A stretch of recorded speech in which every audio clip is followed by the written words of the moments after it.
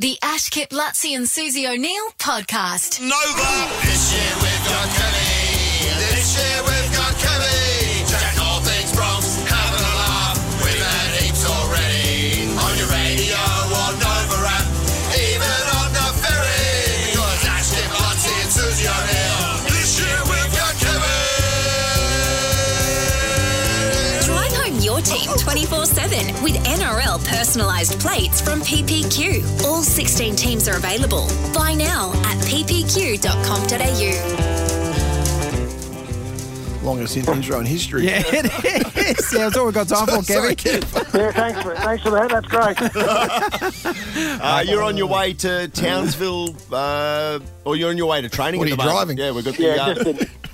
I'm not. I've just arrived now at Broncos headquarters, so yeah, we're all good, mate. We're up to Townsville on Friday with the game on Saturday night. The weekend that was, mate, the game that was against the Titans, like, how was your stress level at 22 down? You must have just thought, here we go. And then, and No. Yeah. It wasn't too bad, actually, because the 2 or 3 tries that they got were all from kicks, and sometimes you can't stop those tries. It's just good work from the opposition. Yeah. So, The first three tries, I think, were just very similar, weren't they? yeah, they were all similar. The last one was a bit more defensively from us through the middle, but the other 3, maybe one of them we could have stopped, but 2 of them were quite good from their behalf. So you've got to give credit where credit's due sometimes and be a bit real. And, I was always confident we could fight back.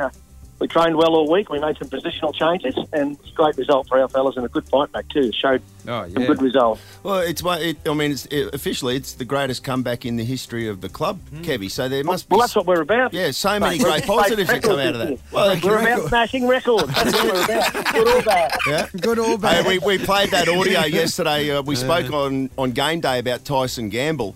And, the fact that he was in winning form with the Devs and he's come in and that's continued. Yeah. One of the Channel 9, he got man of the match and they give the $1,000. You could see his poor eyes light up thinking he was getting the 1,000, but in the NRL you have to donate it to a charity. At Devs you get a steak burger, I think, when you get man of the match. Yeah, that's right. I think he's now nominated the charity. It's the Tyson Gamble charity. I tell you what, though, Kev, it's like I was at the races on Saturday after the game, and a couple of the Wynnum boys and that were there, and they were saying, we bloody hate Gamble. He's such a mongrel to play against, and yada yada. And we weren't talking about off field; they're talking about on field. But it's almost like that's something that the teams needed. It's that bit of grit, particularly in the halves combination. Yeah, and a strong voice as well around the place. It's amazing the communication in all walks of life. It's a key ingredient to success. And Tyson, even when he played against some of our boys, you were there that day over at Davies Park when North took on South. Well, he was giving Milford lip, telling him to run it even. Was he? Too slow. So, true. Yeah, so he's these sort of guys that gets in the face of the opposition, trying to unsettle them somewhat, and he did a good job last week for us, and it's on again Saturday night for him up in Townsville. Last week when we interviewed you, you spoke about how it's a new team and so their consistency is not as good as higher teams. Like, they have really good games and then poorer games. So how are you going to try and make them have a really good game this Saturday as well?